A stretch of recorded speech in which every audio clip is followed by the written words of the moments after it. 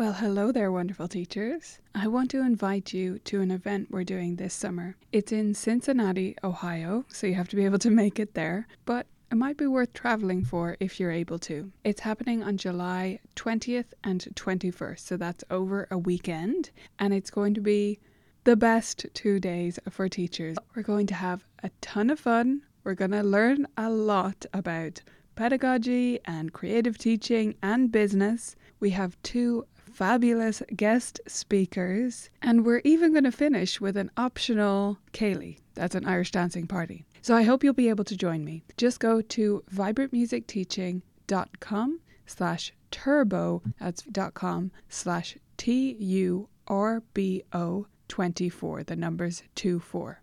I hope you'll check it out, view all the details there, and I hope to see you in Cincinnati in July. On with the episode. Vibrant music teaching. Proven and practical Tips, strategies, and ideas for music teachers. You're listening to episode 81 of the Vibrant Music Teaching podcast. I'm Nicola Canton, and in this episode, we're looking at what I call the nothing tasks.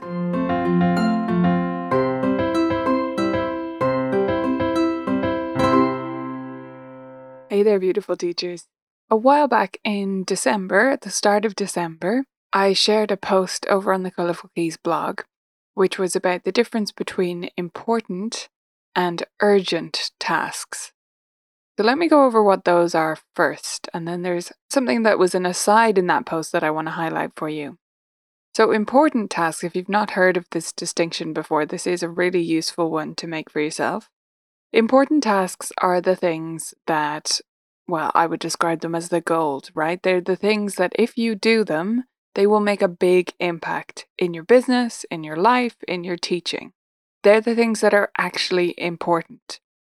So this could be like setting up your website and putting that together. That could be important because once you set it up, maybe you'll get a lot more inquiries and you need to build up your student numbers. Therefore, setting up a website would be a very important task for you.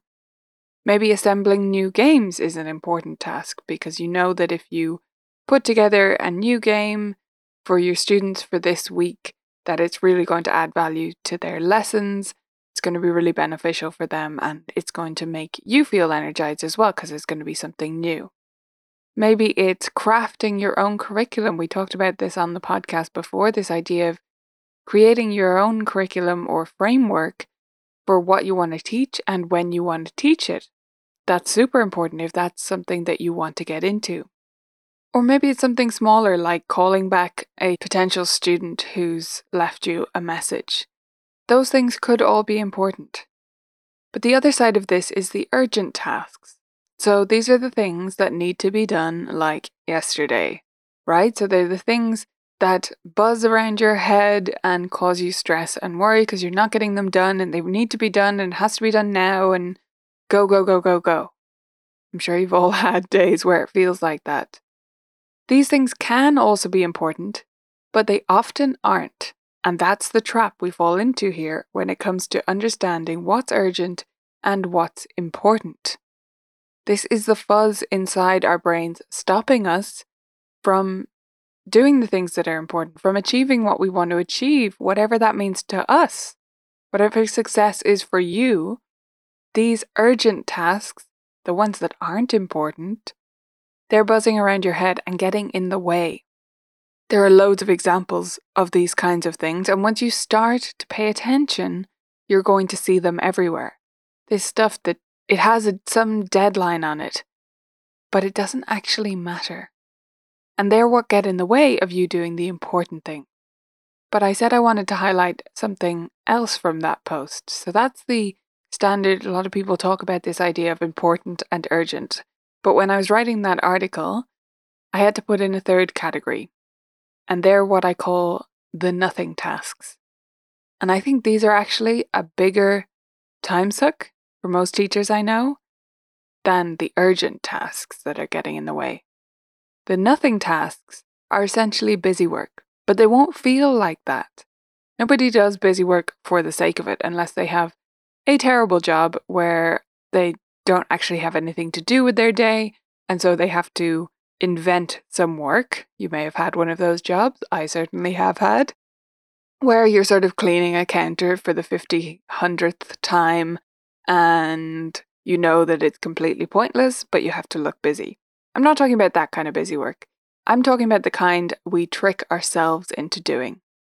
These are the things that can feel urgent, can even feel important, but don't matter at all. Not a zip. So there are some obvious culprits here, especially in this modern age. There is clicking around the internet. This is my loose term for all of the things we do where we're just really faffing around. And we don't admit it to ourselves, I do it too, but we're just clicking around. We're not actually doing anything important. We're not researching anything. We're never actually reading the article the whole way through. We're not implementing any of the ideas we're seeing. We're not actually posting on our Facebook page. Whatever it is we're supposed to be doing or that we ostensibly are doing, we're not, right? We've all done it. It happens.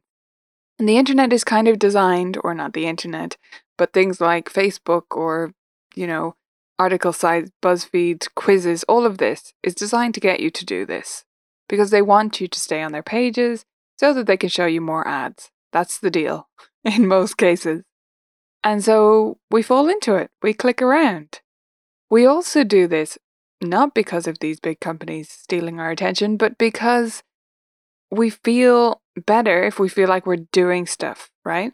So instead of staring out of the window to figure out a solution to a problem, we click and open new tabs and click and click and click. And it doesn't get us anywhere, and staring out of the window would have been better.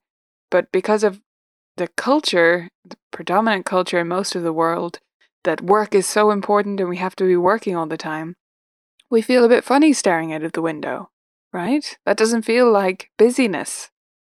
But it is. Sometimes that's the most important thing you could do. It's just sit there and think. Some other nothing tasks might be reorganizing a spreadsheet that doesn't actually need reorganization, or shuffling things around in some sort of database, maybe filling out fields in My Music Staff that you never actually use, right? It's important to have the data that you actually want in there, but you don't need to fill stuff out if it isn't important to your studio. So those are just a couple of examples. Another thing might be something like creating your own flashcards from scratch. So let's say you want to drill note names or intervals or whatever. You don't need to create those. That's silly. There are plenty of them out there. And if you enjoy doing that, that's one thing. That's fine. So if you enjoy creating your own flashcards, create them. If you enjoy making your spreadsheet look beautiful, do that. But don't let yourself fall into the trap of doing them just because. These nothing tasks can suck away all of your time if you're not careful. And much like the urgent tasks, you don't notice they're even there until you start paying attention and really analyzing how you're spending your time. Another hidden nothing task that I'm probably not the only one who's guilty of, and I try to fight against this, is reading emails and then not responding to them when you could respond to them. The reason this is a nothing task is because you have to read it, right? So you take the moment to read it, you open it, you read it, you let yourself think about a response. That's what your brain actually does. Thinks about, what would I say back to this? Then you click back out of the email. You don't respond to it, even though you could have done it. It didn't require further research or further thinking or you to look something up that you couldn't look up right now. You could have responded to it, but you didn't. You clicked out of it. Now later, you need to go in and read that email again and respond to it. That's a waste of time. I do this myself, and it's a total waste of time. Why would you read something if you're not going to reply to it? If you can reply to it. And most emails, you can reply to them instantly. There's no real reason not to. So I occasionally get comments, actually, from people who email me, and I email them back instantly, and they say, oh my gosh, are you just spending all your time in your inbox? And I say, no, but if you catch me when I am in my inbox, you're going to get a reply straight away, because there's no sense reading that email, going back out of it, and then replying to it later, unless there is a specific reason to do so. So that's one of my personal nothing tasks that I try to eliminate. But I hope you'll give some thought to this idea of the nothing tasks and how they're sucking our time and also our brain power and our creativity. Because they're taking time away from you being able to stare at the window or to be able to take a break and go for a walk or spend time with your dog or your kids or your whoever, your friends. They're getting in the way. So I want to challenge you. Try to figure out something you do regularly that is a nothing task. Okay, we're coming towards the end of January here, and resolutions are probably starting to fade from your mind, but now is actually the best time to make one, because it'll be a more sensible one than the grandiose one you made at the start of the year. So maybe this is a good time for you to resolve one of these nothing tasks. Try to think through and come up with a nothing task. And if you can't, or if you want to take it a bit further, I want to challenge you to track your time over the course of a week. This is annoying to do. I'm going to warn you. It's not fun. I've done it. And I still do it every so often.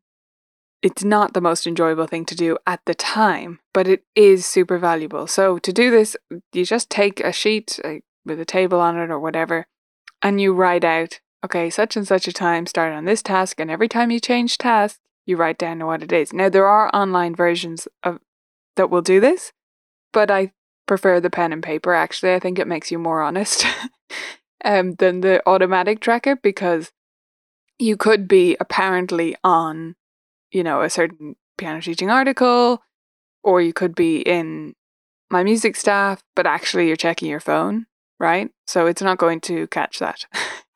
Or you're actually, playing with your dog, which is fine. But again, it's going to look like you spent all that time in MMS and you didn't. So try it. If you're up for the challenge, take a piece of paper, write down the times and what you're doing, and then analyze how much value they have. How important are they? Were you just doing them because they were urgent? Were you just filling time and you could have done something else that was way more fun instead? That's what I want you to think about this week. I hope that you will share your nothing tasks and your findings inside our Facebook group. Either members share it in the member group, or if you're not a member, you can share it in the Vibrant Music Studio Teachers Facebook group. And I'd love to hear about your nothing tasks and whether you share any of the ones that I've mentioned today. I'll look forward to reading them, and I promise you we won't judge you for them. See you next week. Bye for now. If you want to make smarter use of your time, then I suggest you join us inside Vibrant Music Teaching to get access to tons of time-saving resources that will help you plan effective lessons for your students. Join us at vmt.ninja.